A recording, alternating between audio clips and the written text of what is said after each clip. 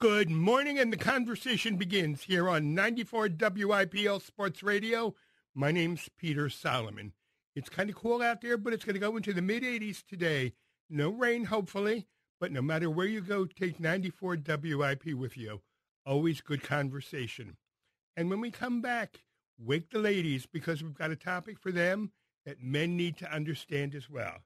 When we come back, we're going to be talking about polycystic ovary syndrome, PCOS, and a whole lot more when we come back here on 94 WIP. The WIP time, 6:01. And we're back, and it's 94 WIP. My name's Peter Solomon. It's Conversation. Our conversation this morning aimed at the ladies and those who love them. I'm pleased to welcome here for conversation Amy Medling. Amy is going to educate us about polycystic ovary syndrome. Good morning, Amy Medling. Good morning. Thank you so much for having me on your show. My pleasure, please. What is PCOS, polycystic ovary syndrome? So PCOS is one of the most common endocrine system disorders found in women, and it's the most common cause of infertility in women. Recently, experts are saying that PCOS affects as many as 5 women in 10 women, and I'm sorry, it's still so early. I know.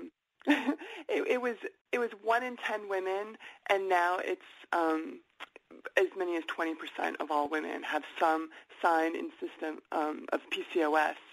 And that number is increasing, so we're kind of reaching epidemic proportions. And the scary statistic is as many as 50 to 70% of those women don't know they have it.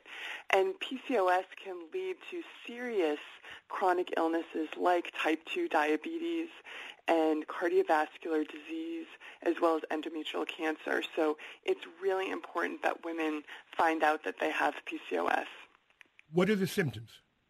Okay, so the symptoms are driven by hormonal imbalance and insulin resistance and systemic inflammation. So common signs of PCOS are centralized obesity or difficulty losing weight, especially around the middle, fertility issues, as I had mentioned, and acne, hair loss, kind of like that male pattern, hair loss, hair growth, and also 60% of women with PCOS have mood-related disorders, so things like depression and anxiety as well. Okay. Why do you think it's on the rise? Well, I think that environmental factors, especially things like estrogen mimickers, BPA is something that women with PCOS seem to have more of in their blood. So, and also diet plays a huge role in PCOS. So I think that poor diet choices are also affecting or kind of maybe switching on the genetics that can cause PCOS. What does diet have to do with it? Well, diet, so if you're eating a sort of the standard American diet, it's extremely inflammatory. So it can, trigger some of the inflammation response. But women with PCOS also have to be very careful with managing their blood sugar because they tend to be more insulin resistant, and insulin resistance also drives many of the symptoms of PCOS as well. How do we treat it? So my book that I wrote, Healing PCOS, the 21-day plan for reclaiming your health and life with polycystic ovarian syndrome, I really believe that so much of PCOS can be treated with lifestyle modification. So changing your diet, changing the way that you move your body and exercise, making sure that you're getting enough sleep, supplementing with some key nutritional supplements, and making sure that you have time for self-care to really reduce the stress in your life. Is it curable? PCOS is not curable. There is no cure. There is no magic pill. But I believe that there is a healing process, and you can absolutely thrive with PCOS. How do those who love women with PCOS, how can they help? That's a great question. Actually, my husband wrote an article about how to support your partner with PCOS. And, I think that after having PCOS myself and talking to so many women with PCOS, that we need partners and husbands that can really go along the journey with us in terms of changing your lifestyle and, not asking for a different meal when we have to eat more vegetables and clean protein and, just making sure that you're supporting your wife in terms of what she's eating is, I think, one of the biggest things that you can do to support your loved one with PCOS. So don't ask for a whole lot of pizza. Don't ask for another pizza, and don't eat cookies in front of her when she's trying to, take sugar out of her or reduce the sugar in her diet. How did you discover you had PCOS? Yeah, so I now, looking back, I know I had some signs and symptoms of PCOS as early as age 15, but I wasn't actually given a PCOS diagnosis until I was 31 when I was suffering some infertility and needed to see a reproductive endocrinologist for helping me to get pregnant, and that's when I was diagnosed with PCOS. Did it run in your family? It does. My mother, we now know has PCOS, and I venture to say both my maternal and paternal grandmothers did as well. They both had fertility issues and many of the symptoms of PCOS. So for me, there's definitely a genetic component. Interesting to me that it doesn't affect men, obviously, because they don't have ovaries. Well, some experts believe that there is sort of a male version of PCOS.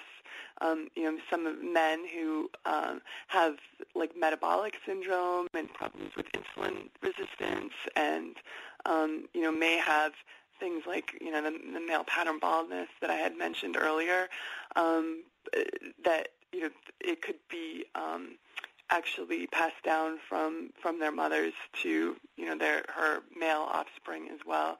So, yeah, there is some thought around that. Now, you started something, a support entity called PCOS Diva. What is it? So PCOS Diva is the website, PCOSdiva.com, to support women with PCOS who, really want to take sort of control into their own hands and no longer want to think and feel like a victim. I believe that knowledge is power, so empowering women with really expert advice from myself as well as many other doctors and naturopaths and nurse practitioners to really give you the information and the tools that you need so that you can take charge of your life and really start thriving. You're listening to 94 WIPL Sports Radio. My name's Peter Solomon. It's Conversation. My guest this morning, Amy Medling. Amy is author of the new book, Healing PCOS, a 21-day plan for reclaiming your health and life with polycystic ovary syndrome. Amy, do doctors understand this phenomena? Well, I think doctors are beginning to understand it better. It's a very complex syndrome, and I don't even know if we all really understand it completely. But I do think that doctors are getting more educated. There's this month is PCOS Awareness Month, and some of our nonprofits have made some big inroads into creating PCOS awareness. And in fact, there's some new guidelines that just came out for treatment guidelines for the medical community. So I think it's getting there, but still with that statistic of 50 to 70% of women undiagnosed, I still think we have a long way to go. The reason I ask is, if you walk into your doctor and present these symptoms, is he going to think PCOS immediately, Or is that going to be the last thing he thinks of? Oh, yeah. So it actually takes between 2 to 3 doctors and 2 to 3 years for a woman to get a diagnosis. So no, they don't always, look at a woman and can diagnose on the spot for sure, and oftentimes then the blood work that's needed gets overlooked.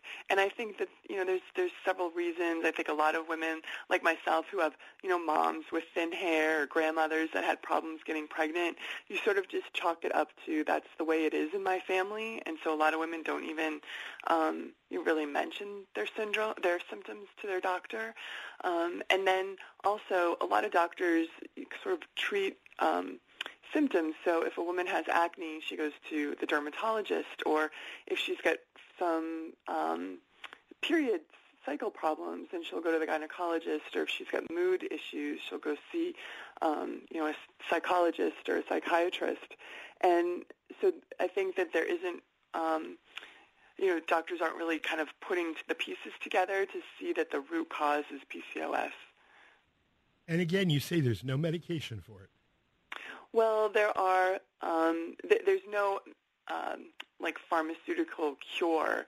There are some treatments that are used. So the birth control pill can sort of balance out hormones and give women sort of a pill bleed every month because many women with PCOS do not have regular cycles. But it really acts as a Band-Aid, and once you come off of the pill, often your symptoms come back worse. And then also the diabetic drug metformin is used off-label to help with the insulin resistance issues of PCOS. So there are some pharmaceutical treatments, but there really is no cure. That's interesting to me, the birth control pill and metformin, because they both have their issues too. Oh, absolutely, yeah, and it's really important if you're listening and you are on metformin for diabetes. But certainly women with PCOS, you need to supplement with B12 because metformin can really severely deplete B12 in your body. So that's a real side effect of metformin. And with the birth control pill, women with PCOS are at 2 times higher risk of blood clots. They deplete B vitamins like B12 as well, and it increases insulin resistance, which is, one of the things that we're trying to avoid with PCOS. So, yeah, you're right. Both have, their own problems. Why did you decide to put your own story out there in the book? Well, knowing how much that I suffered with symptoms of PCOS, it was probably when I was in my early 30s, I felt way too young to feel so old and just so sick and tired of feeling sick and tired. It was really debilitating and affected the quality of my life and the way that I could be there for my young children and my husband. And I really embarked on this long journey of trying to figure out what worked for me in terms of lifestyle change because I couldn't tolerate the birth control pill or metformin as treatments. And it took a long time to sort of figure out this protocol that helped heal my PCOS and put me into a place, although there's no cure because if I went back on my old lifestyle, those symptoms would come back. But right now, on paper, I don't have PCOS. My lab work is all beautiful. But I wanted to shortcut that process for other women who were suffering. And, writing my book was a really great way, I felt like, for me to do that for women with PCOS who are having problems getting their symptoms under control. So many illnesses, syndromes, have a charity dealing with them. Alzheimer's, diabetes, cancer. Does PCOS have anything like that? Well, PCOS has a wonderful organization called PCOS Challenge, and PCOS Challenge advocates, they raise money and awareness to help,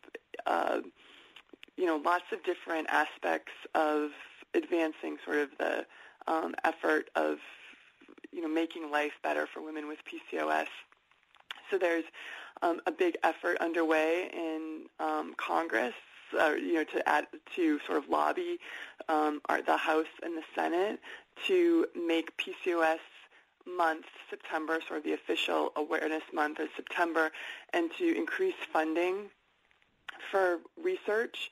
And I know that the Senate has passed that resolution. We're still, waiting for the House to pass the resolution, and hopefully that will move forward.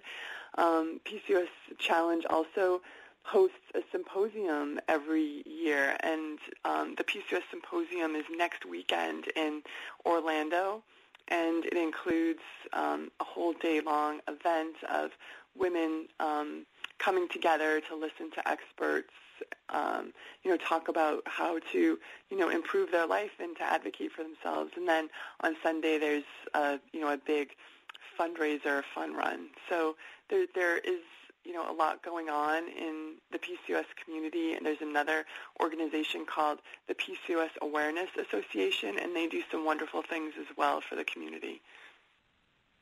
If we learn one thing about PCOS from your book, what do you want us to learn? Well, I want women to know that, they don't need to wait for the magic pill, that they are the magic pill, and they need to, start moving forward, making healthy choices for themselves in terms of, what they think, how they move, and, what they eat and how they take care of themselves. And there is a lot of hope for women with PCOS to thrive, to get pregnant, and to live the life they were meant to live without PCOS holding them back. You mentioned you have children. What do you have, boys, girls? So I have two boys that were conceived with the help of fertility drugs and help from a reproductive endocrinologist. But when I was 37, after doctors told me that I would probably never get pregnant again without fertility treatment, I got pregnant with my beautiful daughter, and she is really a direct product of living this life as a PCOS diva and changing my lifestyle. She has the risk of developing PCOS as well, but I'm hoping that, through the way I'm teaching her to sort of treat her body and take care of herself, that those genes won't be expressed. That's the reason I ask. With their grandmothers and now Mama, at some point are you going to have a talk with her about PCOS? Yeah, oh gosh, she already knows about PCOS because it's something that I'm talking about, just in my work on a daily basis. But, I explained to her why, not that we can't all have something that we truly love to eat. It may not be the best choice for us, but, on 80% of what we should be eating should be really helping to quell the inflammation and balancing our blood sugar. And, I'm teaching her all of the things that I teach women so that she'll be empowered to make healthy choices for herself. Is there a website for PCOS? Well, there's, as I mentioned, PCOSchallenge.org is a great website for advocacy. PCOSdiva.com, and you can learn more about my book at healingpcos.com. And the PCOS Association, as I mentioned, is PCOSAA.org. And I want to say thank you to Amy Medling for our conversation this morning and for her new book, Healing PCOS, a 21-day plan for reclaiming your health and life with polycystic ovary syndrome. Thank you, Amy Medling. Oh, thank you. I really appreciate you spreading PCOS awareness. We try. Thank you, Amy. Bye. Bye-bye. And you're listening to Conversation here on 94 WIPL Sports Radio. My name's Peter Solomon. More good conversation in just a bit. And you're listening to 94 WIPL Sports Radio. My name's Peter Solomon, and it's Conversation here on 94 WIP. Chances are you got up this morning, maybe got a drink of water from the sink, filled up the coffee pot. How clean was that water you used? Well, let's find out as we talk about my next guest. I'm pleased to welcome here Ed Perry. He comes to us from the Land and Water Conservation Fund. Good morning, Ed Perry. Hi, Peter. How are you? I'm fine. Ed, how likely was that water? How clean was that water we likely used? Well, when you look at what's happened in the past, your water is certainly a lot cleaner than it used to be. You have to remember where I came from. I was born and raised in Cleveland, Ohio, overlooking the steel mills, so right near where the Cuyahoga River caught on fire. And the same river today now holds a run of salmon. So it's quite a bit different than it used to be. And then there's the problems in Flint, Michigan. Yes. I was just watching TV last night about that, and it's pretty remarkable how many people knew that their water was contaminated with lead. No one did anything about it. Why do you think that is? Ignorance, greed, stupidity? Probably all of the above. I don't know all the facts about the Michigan situation, but I don't know if your listeners know much about the Land and Water Conservation Fund. No, we don't. This would be a good time to tell us. Yeah. Well, I call it the best conservation program that most of the public has never heard of. This was a fund that was established back in 1965 by Congress to compensate the United States for the oil and gas the drillers were taking out of the Gulf of Mexico. And that money was, these were royalty payments that these drillers had to pay the government. So for the past 54 years, almost $50 billion has been paid to the United States. And this money, a small portion of it, $900 million a year, went to the states all across the country to fund parks, swimming pools, playgrounds, rails to trails, access for fishing and hunting, and boating access. So counties like Montgomery and Bucks County got over $11 million. The city of Philadelphia has got millions of dollars for playgrounds and swimming pools.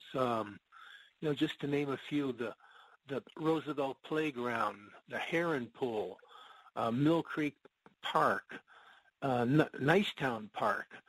So the people and down in your area have gotten millions of dollars for all these playgrounds and parks and swimming pools, and no one knows that they were funded largely through the Land and Water Conservation Fund.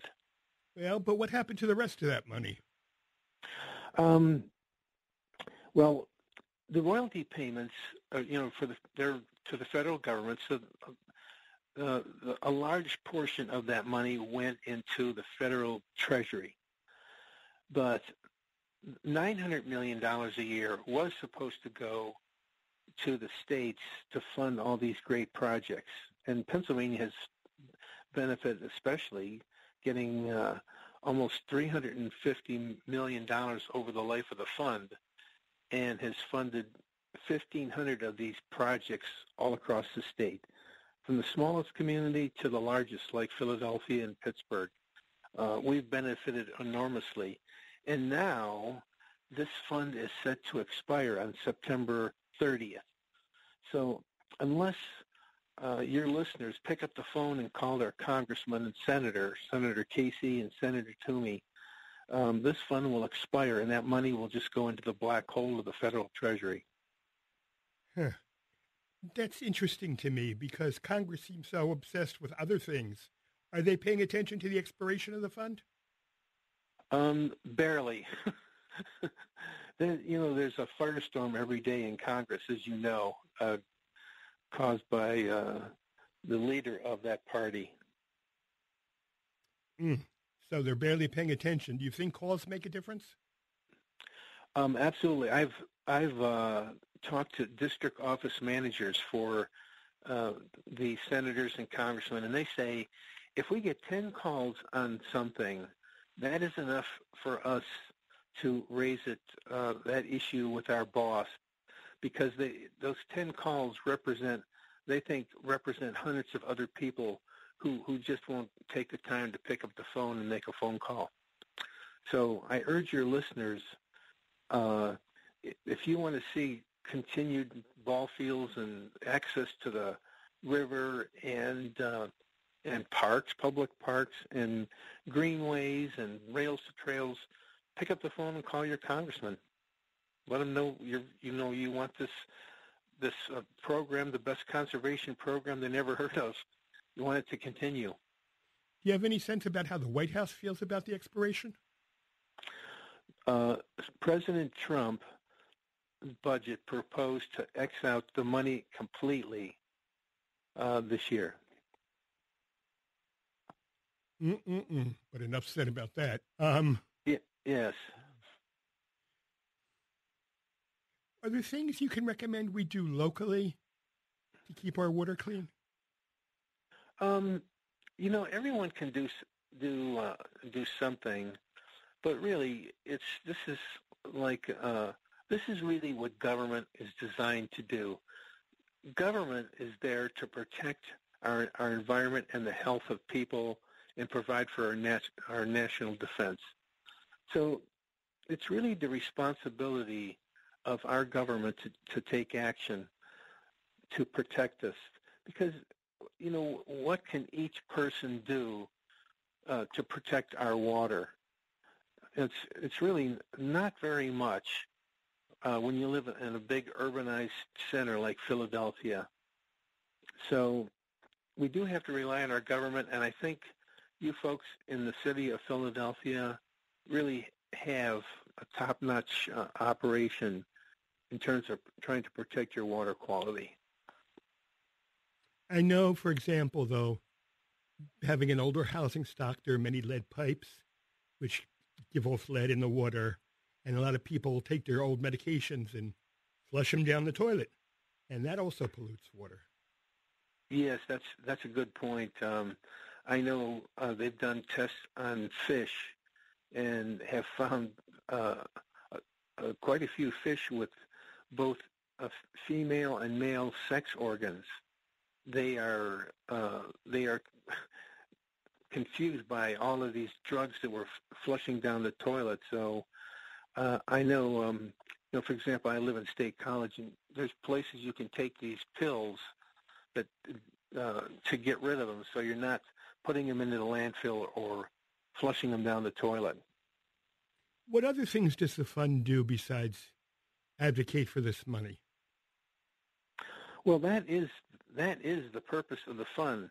It's to provide public recreation to compensate for the money that the drillers made from drilling in the Gulf, and it's amazing how many it's in addition to the parks that I mentioned, all of the Civil War battlefields have, like Valley Forge, have Land and Water Conservation Fund money.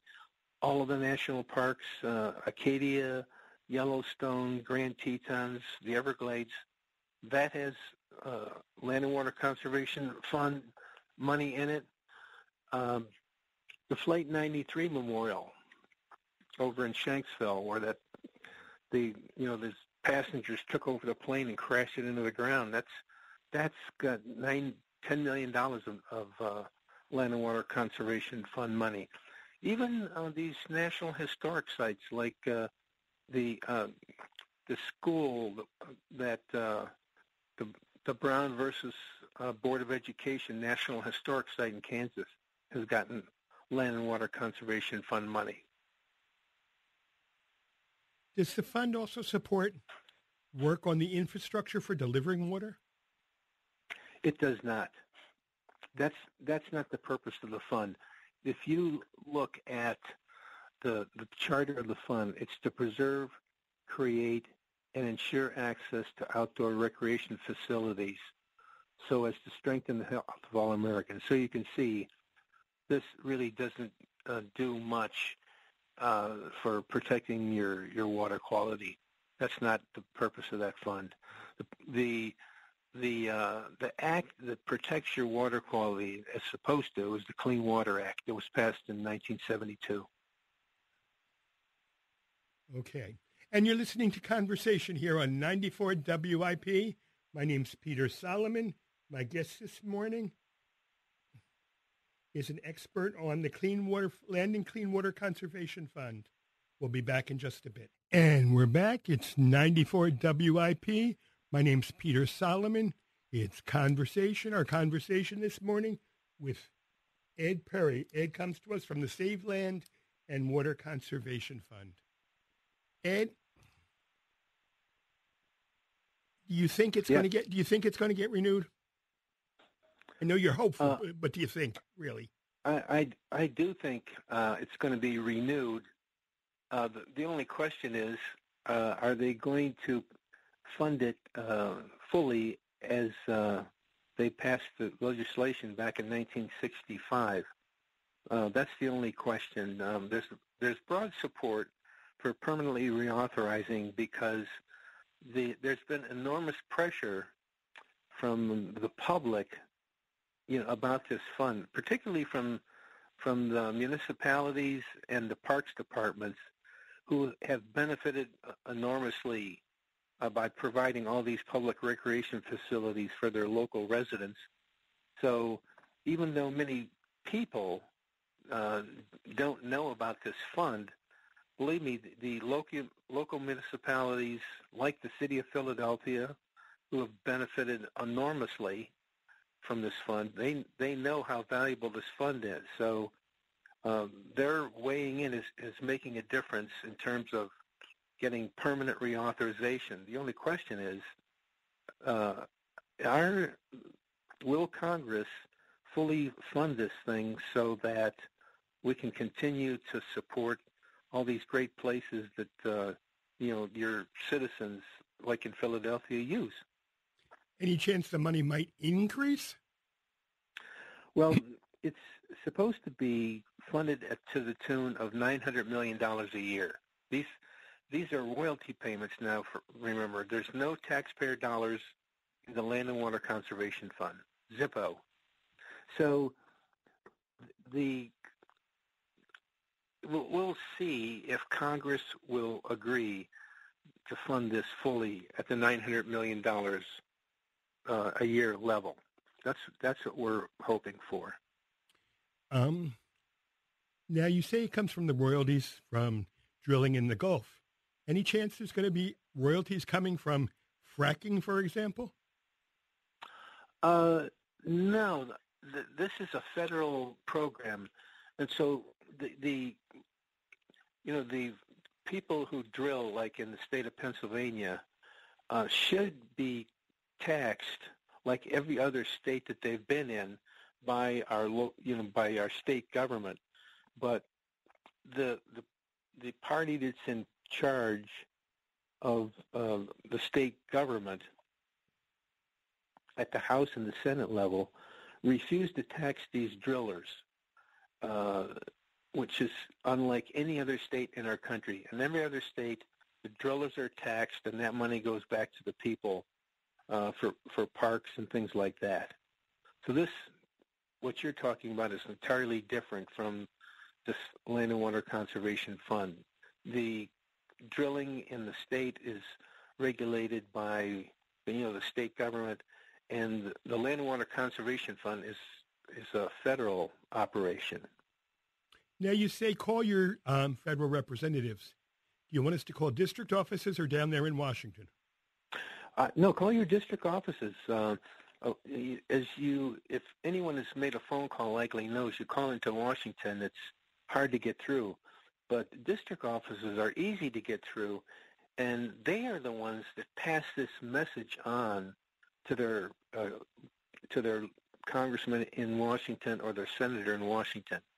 And Senator Casey, incidentally, is fully on board with permanently reauthorizing the Land and Water Conservation Fund at the full level. So Senator Toomey would be someone that folks would contact, because the House has recently voted to permanently reauthorize the fund coming out of the House subcommittee. There'll be a full vote in the House, but there's broad bipartisan support in the House for this. The Senate is still a question mark. So Senator Toomey's office in Philadelphia would be the one to contact. Is there a website for the fund? If you go to lwcfcoalition.org, people will get all the information they'd ever want to know about the Land and Water Conservation Fund. So that's lwcfcoalition.org. Now you mentioned O-R-G. You mentioned coalition. Who else is involved? Boy, every Parks committee, the state parks people, the Citizens for Pennsylvania's Future, Penn Environment, backcountry hunters and anglers, Trout Unlimited. There's a huge number of conservation groups all across the country that are working very hard to get this program reauthorized. And the National Wildlife Federation, who I work for, is a big player in this. We're leading the charge on this. Have I missed anything, Ed? No, I think you've covered just about everything, Peter. All right. Well, let's then sneak in a little bit for the National Wildlife Federation. Who are they? This is an organization that was founded in the 1930s to really support outdoor recreation and getting our kids involved in nature. As you know, especially today, our kids are so focused on their video screens that we're losing people that like to be outdoors, that like to fish, to hunt, to bird watch, and things like that. So it's a lot different today than, growing up when I was a kid, we didn't have computers and video games, so we were outside.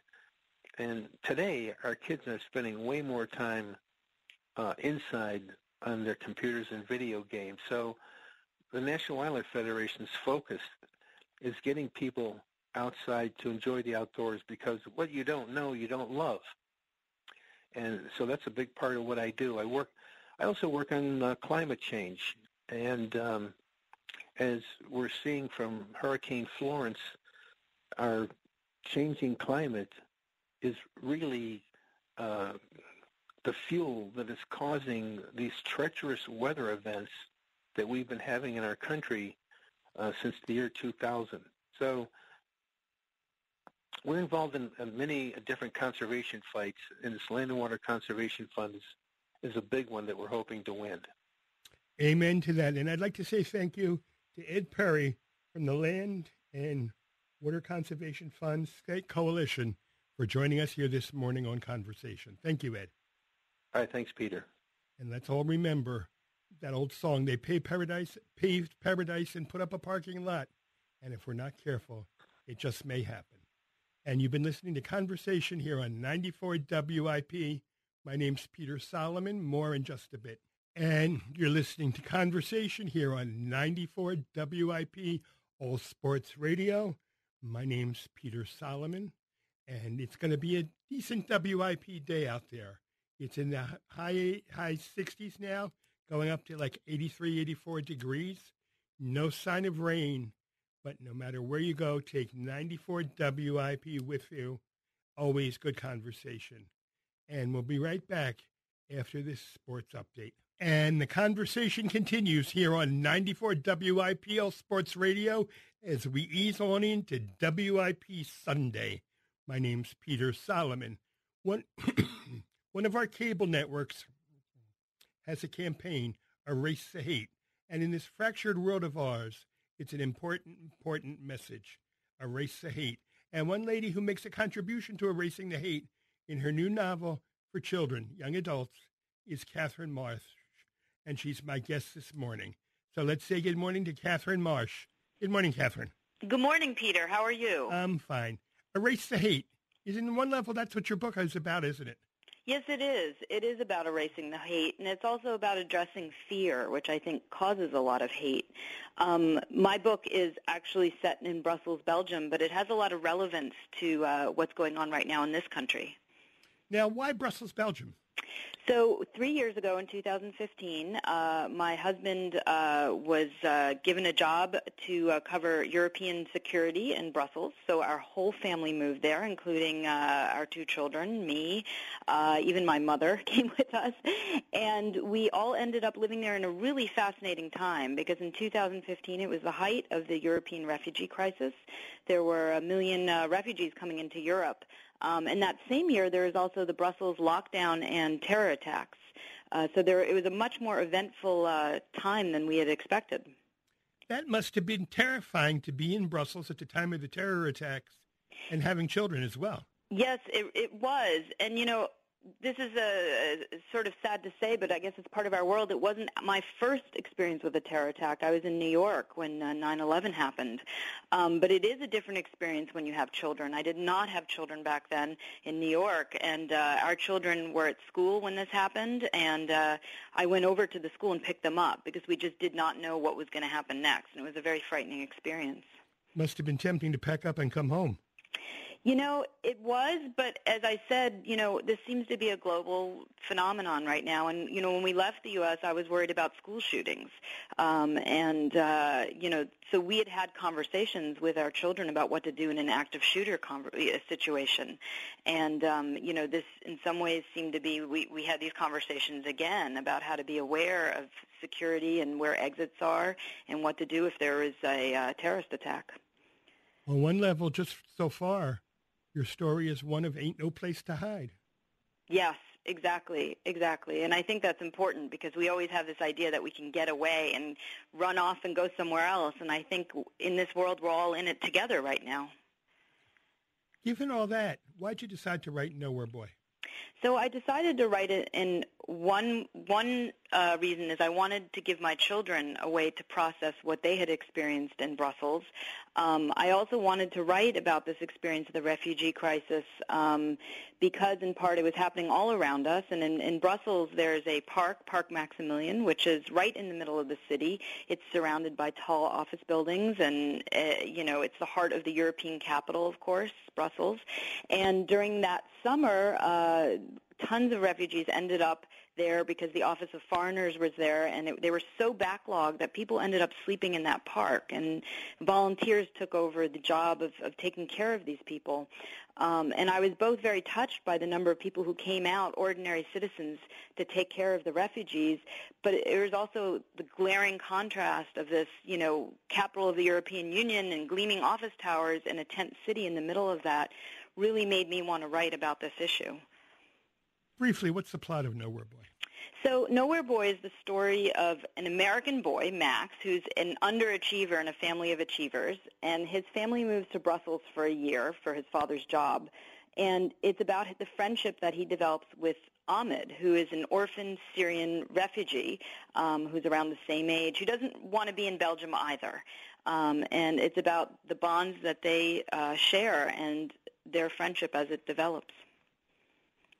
And if that's not enough, you throw in a little World War II?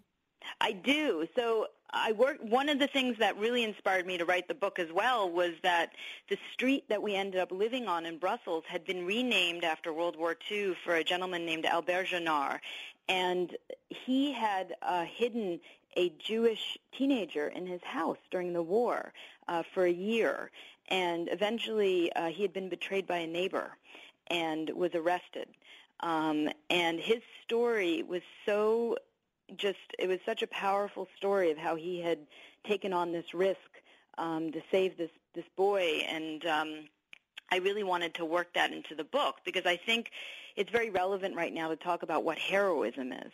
And to me, this gentleman was a hero, and his family took on this incredible risk.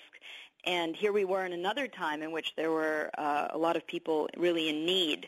And I really wanted to write for young people about that question of how do you reach out to people, how do you be open to people, especially people who are different than you.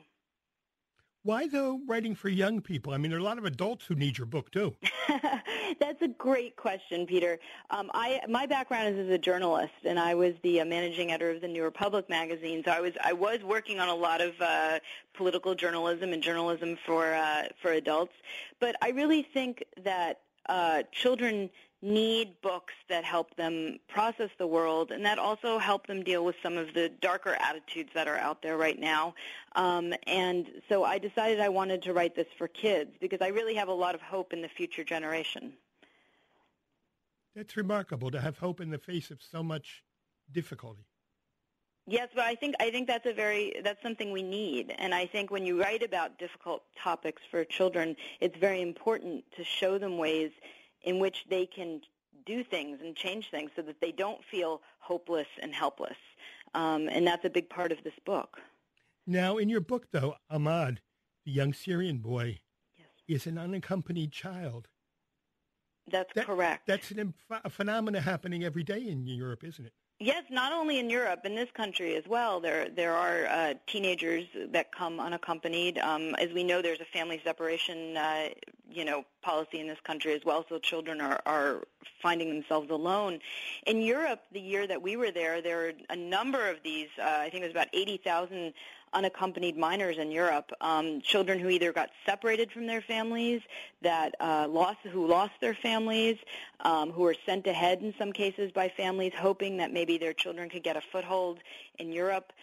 These were, children, young people under 18. And what was incredible to me and really made me want to write this book is this particular statistic, which was that there was about 2,600 kids who came into Belgium in 2015 who were alone and under 14 years old. Under 14 years old? Under 14 years old. How do they survive and cope? Well, they're a very incredibly vulnerable population, and that's what's so difficult about this is that they really do fall prey in a lot of situations to traffickers and to people who have, bad intentions. And not only that, but when they get to where they're going, they have to cope with being in an institution, with learning a new language, with, in many cases, a lot of these children have also had interrupted schooling. So they're already at a disadvantage in terms of, integrating. So they have an incredibly difficult path. And in order to do this book, I interviewed particularly one unaccompanied minor who had come at 17 by himself to Europe. And it is a very lonely and difficult experience. Absolutely. Was interviewing refugee children the way you researched the book?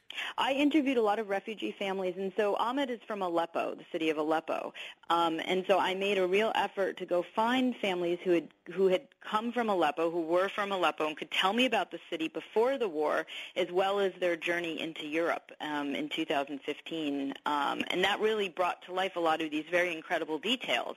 And I'll give you an example of one, Peter.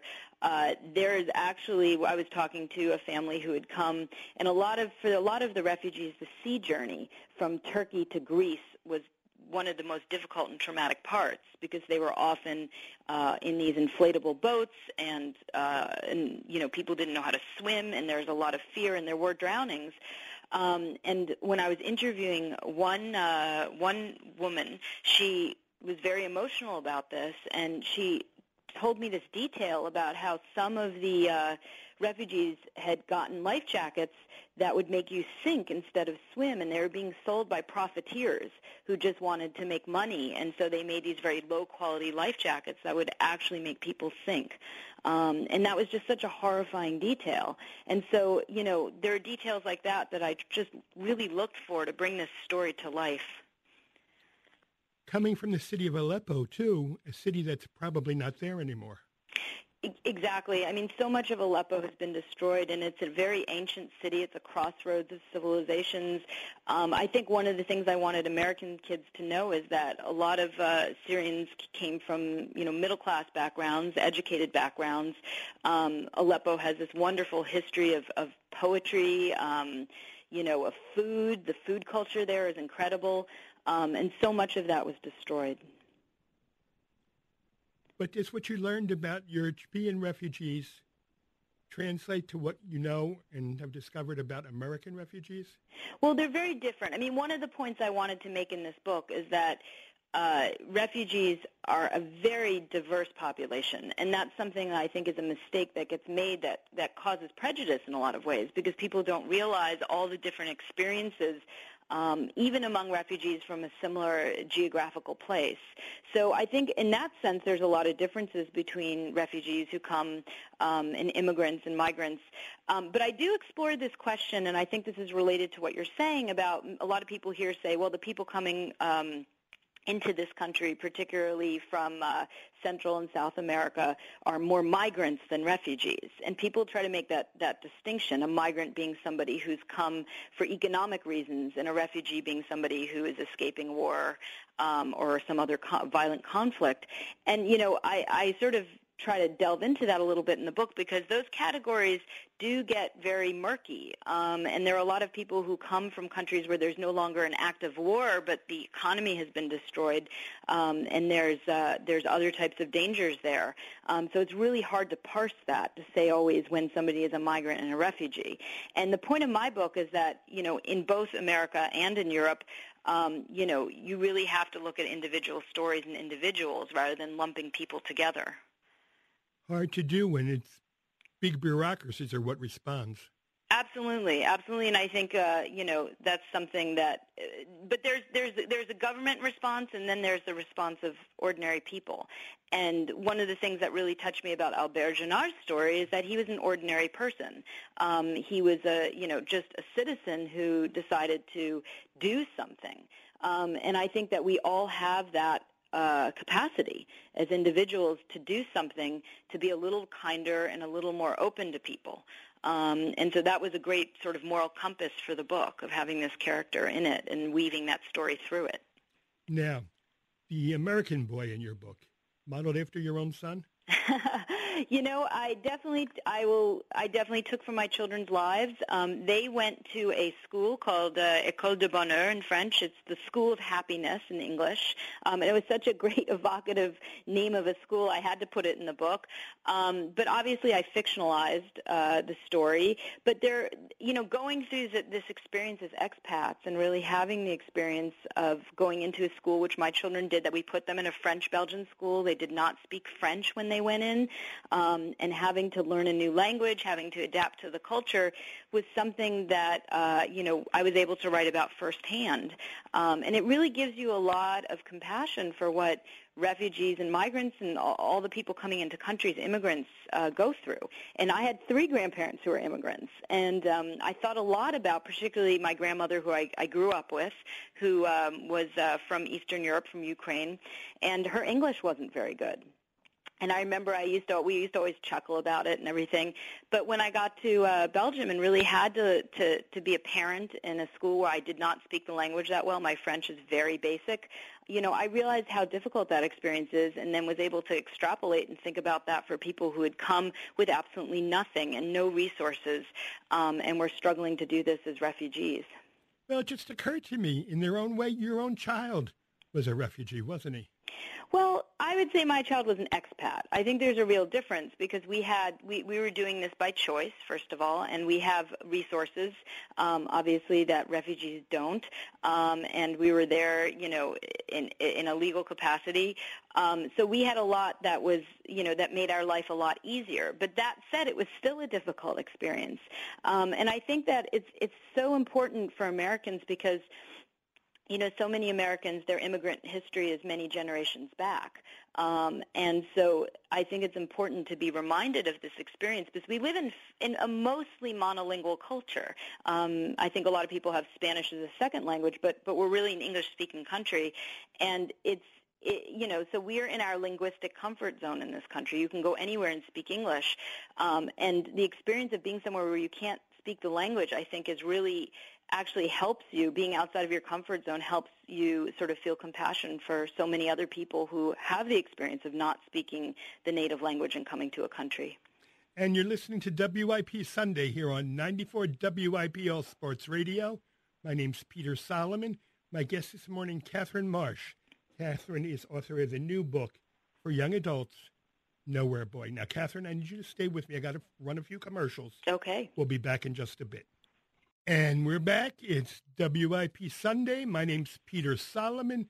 My guest this morning, Katherine Marsh, her new novel, Nowhere Boy. Now, Katherine, you mentioned you used to be managing editor of the New Republic. Yes, that's correct. Very different writing, isn't it? Yes, and I was an editor there, so I was in charge of editing a lot of stories about world affairs and national politics.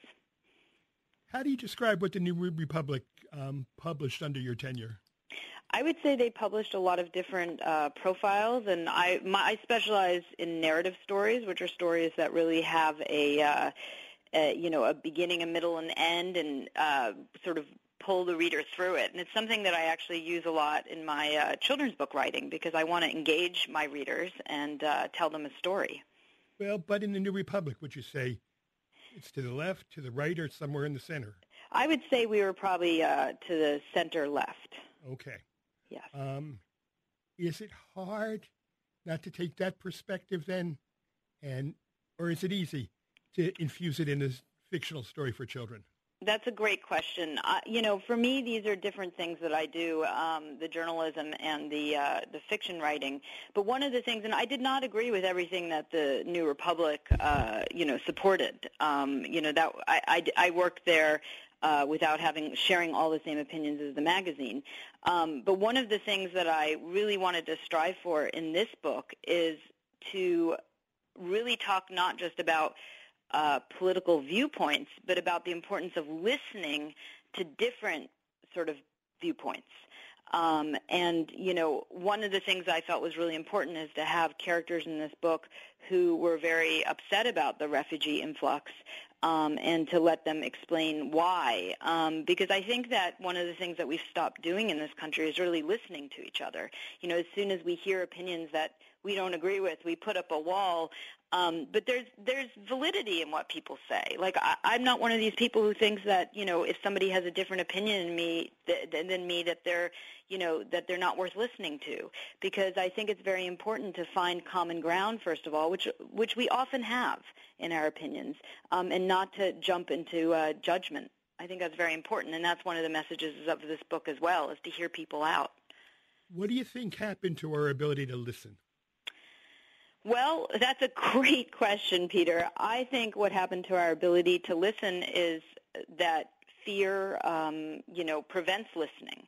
And when we're frightened and we feel threatened, you get a sort of a flight or fight response. And I think people are in that mode right now in this country.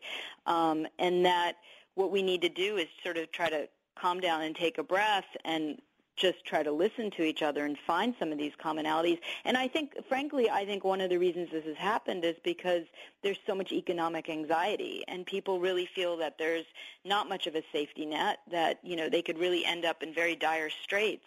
And that feeling makes everything feel very, very fraught and very weighted. And so people get easily into the territory of anger and fear, and rather than just being able to listen to each other. But the White House tells us the economy's just chugging right along and doing better than ever. Yes, but here's the thing, Peter, I think that, the economic indicators are not, we always look at them as a indicator of people's, happiness and contentment and their own personal financial situations.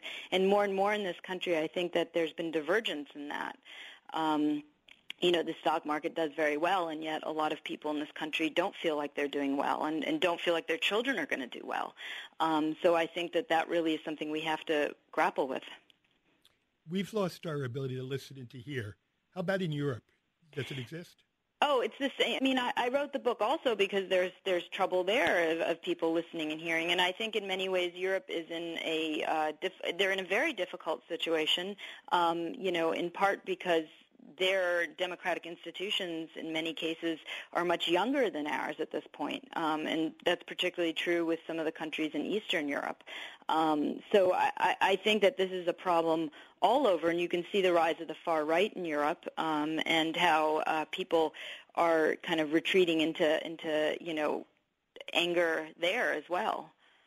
Books like yours are certainly part of a long-range solution. Do you have any thoughts, though, on a short-range solution? For who? For Europe? For America? Europe, for all America? of us? Yes. Well, I think we have to start with listening to each other. I think we have to start with, suspending the judgment we feel and just listening to people. And I really do find that most people, when you stop and listen to them, most people really, we share this common humanity. We share an interest in, taking care of our families and, feeling a sense of duty towards our families, finding, work that enriches us, feeling a sense of security. I mean, I think we share so much that, we need to start there and to start listening to each other. And then we can, talk about some of these areas where we disagree. But, I think that we've kind of lost the ability to have civil discourse in this country. Living in Europe, did it change your perspective on America and how we're doing? I think anytime somebody lives abroad, it gives you a new perspective of your own country. I mean, one of my favorite novels is The Great Gatsby by F. Scott Fitzgerald, and he wrote most of that book in France. And I think that that's an important part of why that's a great American novel, is that he had some distance and that he was looking at it from outside. So I would say certainly it does change your perspective on things. There are a lot of things I liked about life in Europe, and then there are some things I really missed about America. And also living abroad teaches you some of the things that you maybe took for granted in your home, and that make you just really proud to be an American. And for example, I find Americans to be, I think Americans are really, there's a lot of ingenuity in this country. There's a lot of creativity. There's a lot of imagination. I think we're a very imaginative people. But you can't be imaginative when you're frightened and when you're angry. What frightens you? What frightens me? Yes. That's a great question. I think what frightens me is my children growing up in a country where there's a lot of hate. Because I think that leads to violence. I think that leads to people segregating themselves. And I think it also leads to, ultimately, economic downturn, because I think that our strength as a country comes from working together and comes from putting aside our differences. So that's what frightens me. How do you combat that fear? How do I you combat that fear? How do I come back? Combat it, fight it. Because combat it, yes. It can easily overwhelm. Yeah, how do we combat all of that? I think the first step is going back to that idea of listening. I think it's trying to put aside some of our assumptions about people. I think it's, trying to improve our education systems. I think it's trying to improve the sense of people having, being able to have economic mobility in this country, which I think has changed. There was a sense, generations ago, my own grandparents, there was this sense that their children were going to do better, that they're going to build a future for their children, and I think a lot of people don't feel that anymore. They feel worried. So I think those are some of the things that you can do just to begin. Switching gears, though, from erasing the hate to heroism. Why did you put that in the book? Because I think right now that we don't know what a hero is. And I wanted to really go back to this idea of heroism because I wanted people to think about how selflessness works. And that was this character of Albert Jannard, this real person who lived on the block, who hid this Jewish teenager. And he was a refugee, by the way, this teenager, but he had come from Germany. He was a German Jew who had left that country and come to Belgium.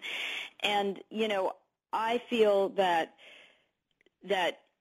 oftentimes we think of a hero as somebody who is just a super achiever, as somebody who's just has done more than we have, or is a fighter, but actually what I found is that my feeling is that there are a lot of ways to be a hero just on a very small level in your daily life, and that heroism often involves self-sacrifice, and it often involves being selfless and being open.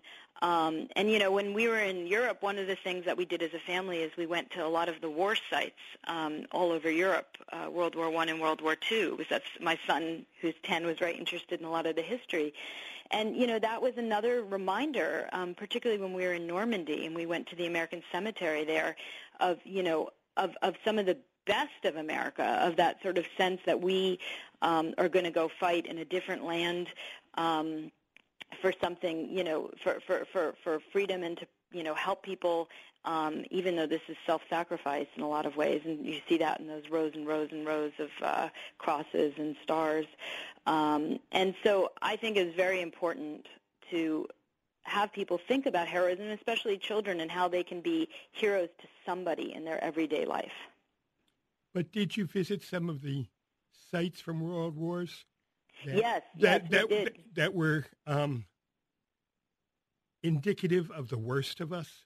Absolutely. I mean, we went to Nuremberg, and we went to the court at Nuremberg, where, you know, the famous judgment of Nuremberg was served. And there certainly is darkness. There certainly is. I don't mean to have a Pollyannish view that we can, you know, that we'll someday be in a society where everybody is happy and kind and open. I mean, this is a constant challenge because part of human nature is also to be tribal and to be, you know, to hate other people. But this is something that I think, you know, we all have to work toward. And Lord knows we've become a tribal society. Yeah, I mean, that's true as well in Europe. I mean, I think that this rise of tribalism and nativism, and it makes sense, because when people are frightened, they try to be with other people they feel are like them. But doing that, sometimes you miss the ability to listen and to find out all the ways in which different people can also be like you. And you're listening to WIP Sunday here on 94 WIP. One more commercial break, Catherine. Marsh, stay with me. Okay. We'll be back in just a bit. And we're back and into the home stretch of WIP Sunday with author Katherine Marsh, her young adult novel, Nowhere Boy. My name's Peter Solomon. Catherine, I've always had the impression life is slower, calmer in Europe. Is that true? You know, I thought it would be slower in Europe when I moved there, too, and I had this fantasy of kind of, you know, slowly hanging out at cafes and doing all these things you imagine people do in Europe. But because of the events of the first year I was there was a lot going on because of the refugee crisis and the terror attacks and a lot of that news. We're also in the center of the European Union, where there is a lot of business going on at the European Parliament and the Commission. And so it didn't feel quite as sleepy as I imagined. On the other hand, there isn't a quality of life, I'd say, that is fairly nice there, where people do take vacations, probably more than in this country, and are not constantly reachable. Stores are often closed on Sundays, so it does kind of slow down the pace of life somewhat. How's it different for children? Well, for children, that's a great question. And, you know, my children were in primary school, and, you know, my youngest was actually in the equivalent of pre-K and kindergarten. And I found the system there to be really nice for them because it's a little less academic in the early years and is more play-based. And I have a piece out today in the Washington Post about recess. And play. And one of the things that was hard for us coming back to the U.S. system is that the children had, you know, nearly an hour of recess plus a 20-minute mid-morning break, and those were always outdoors. And now that we're back in a U.S. public school, the children only get a 30-minute recess, and that is indoors if the weather is bad and held in the classroom in that case. So they get a lot less playtime and a lot less time to run around. So there were certainly things that I really liked about the system there for children. How do you choose a topic for one of your young adult novels? That's a great question, too. I would say that I look for stories about subjects that I'm confused about and that, you know, I worry about. And, you know, often what I try to do as somebody who has a background as a, you know, political journalist, but is also a parent, is to try to find ways to bring these stories to life for children, and particularly with Nowhere Boy, is I wanted to deal with some of these big issues like the refugee crisis and who we are as Americans, but to find a way that children could process it. And so that's one way I find the stories. And this one was just really incredible, Peter, because, I started writing it and events kept happening that worked their way into the book. And I've never had that happen before. I've done 4 previous books, and this one almost kind of wrote itself in a way. What's the next book? The next book, I want to write a book with some girl characters. I have a son and a daughter, and this Nowhere Boy is really the 2 main characters are these 2 boys, Max and Ahmed, and the book also deals with, boys' sort of sense of identity, and I know, in this country we talk a lot about toxic masculinity, and this was a book that in some ways explored how boys can be gentle and kind, and be get a sense of worthiness through that rather than just through being aggressive. I wanted to write next a book that would be about girls and about the experience of being a girl and the challenges of being able to speak openly and, try to have an impact on the world as a girl. So my next book deals with that and also has some mythology in it as well. Ever a desire, though, to write something for grown-ups? I've thought about it. I enjoy doing journalism from time to time, essays and things like that. But I really love writing for children, and I think it's a very challenging thing. A lot of people say, they often ask, writing for children, I've always wanted to do that. It must be, fun, and I have children or grandchildren. But it's very challenging because you really have to meet kids where they're at. You have to tell a story. I think it's much more narrative than adult fiction. You have to engage them in a story. And I find those challenges to be really well suited to my interests as a writer. One question I always ask writers when I interview them, which is more important to you, a good review or a nice royalty check? I would say actually neither. What's most important to me is when I get feedback from a parent or kid. I just got one actually that blew me away, and it was from a parent who had a child with a learning disability. So they read the book together, and she said after reading the book, this child said, I want to do something for refugees in my area, and they were going to get in touch with a local refugee center. And this had really given him, he had enjoyed particularly the character of Max, who struggles more in school, and one of the things that happens to Max through the book is that he realizes that he can be somebody not just through achievement but through behavior and through kindness. And this child had really felt a connection to the character because of that. And that is why I write. It's not the royalty checks or the reviews. It's when I hear feedback like that makes me know I've done my job. Maybe someday a book about children with learning problems? Possibly, yes. And I mean, the character of Max does, I never spell out a disability or a learning problem, but he is not a particularly academic kid. And I do think we live in a culture where there's a lot of emphasis on achievement. And that's wonderful, but there are kids who struggle more. And I think that we need to value them just as much because, achievement, shouldn't be our only goal. It should also be, as we talked about, knowing how to listen, to be kind, to be open, and to be a connector. Which is one of the reasons why things like music and art are equally important to math and science. Absolutely, absolutely. And there are a lot of kids, I think, who really connect through that. And in addition to music and art, also a movement and things that, I think sports is an important part of this book, too. Ahmed is actually, like many children in Europe, plays soccer. And that's something that is almost an international language, I think, for children in the rest of the world. And so that gives him also a sense of belonging when he gets to school eventually and plays a soccer game. Katherine, do you in the book have a website? I do. I have a website. It's www.KATHERINEMARSH.com, and it has a lot of the backstory of the book in it and some of the pictures of Albert Genard, the gentleman I talked about who saved a Jewish teenage refugee, and also some factual information about the refugee crisis. And I'd like to say thank you to Katherine Marsh, young adult author, her new novel, Nowhere Boy. Thank you, Katherine. Thank you. It's been a pleasure, Peter. It's been my pleasure as well. And you've been listening to WIP Sunday. I get a little confused. WIP Sunday here on 94 WIP All Sports Radio. My name's Peter Solomon. Before we go, I want to say my heart, my thoughts, my prayers go to the people of North, South Carolina, and Upper Georgia and Lower Virginia. Hurricane Florence, now Tropical Florence, Storm Florence, hit with a heavy hammer on that area, in particular the Outer Banks. I've spent some time in the Outer Banks, and it's beautiful country, and so much of it now is underwater. Beautiful homes, nice people, good eats, all kinds of things that we value in the summer and the winter, gone. But I know, though, the Carolinas, Georgia, Northern Virginia, and all that good housing, eating, and vacation fun will bounce back.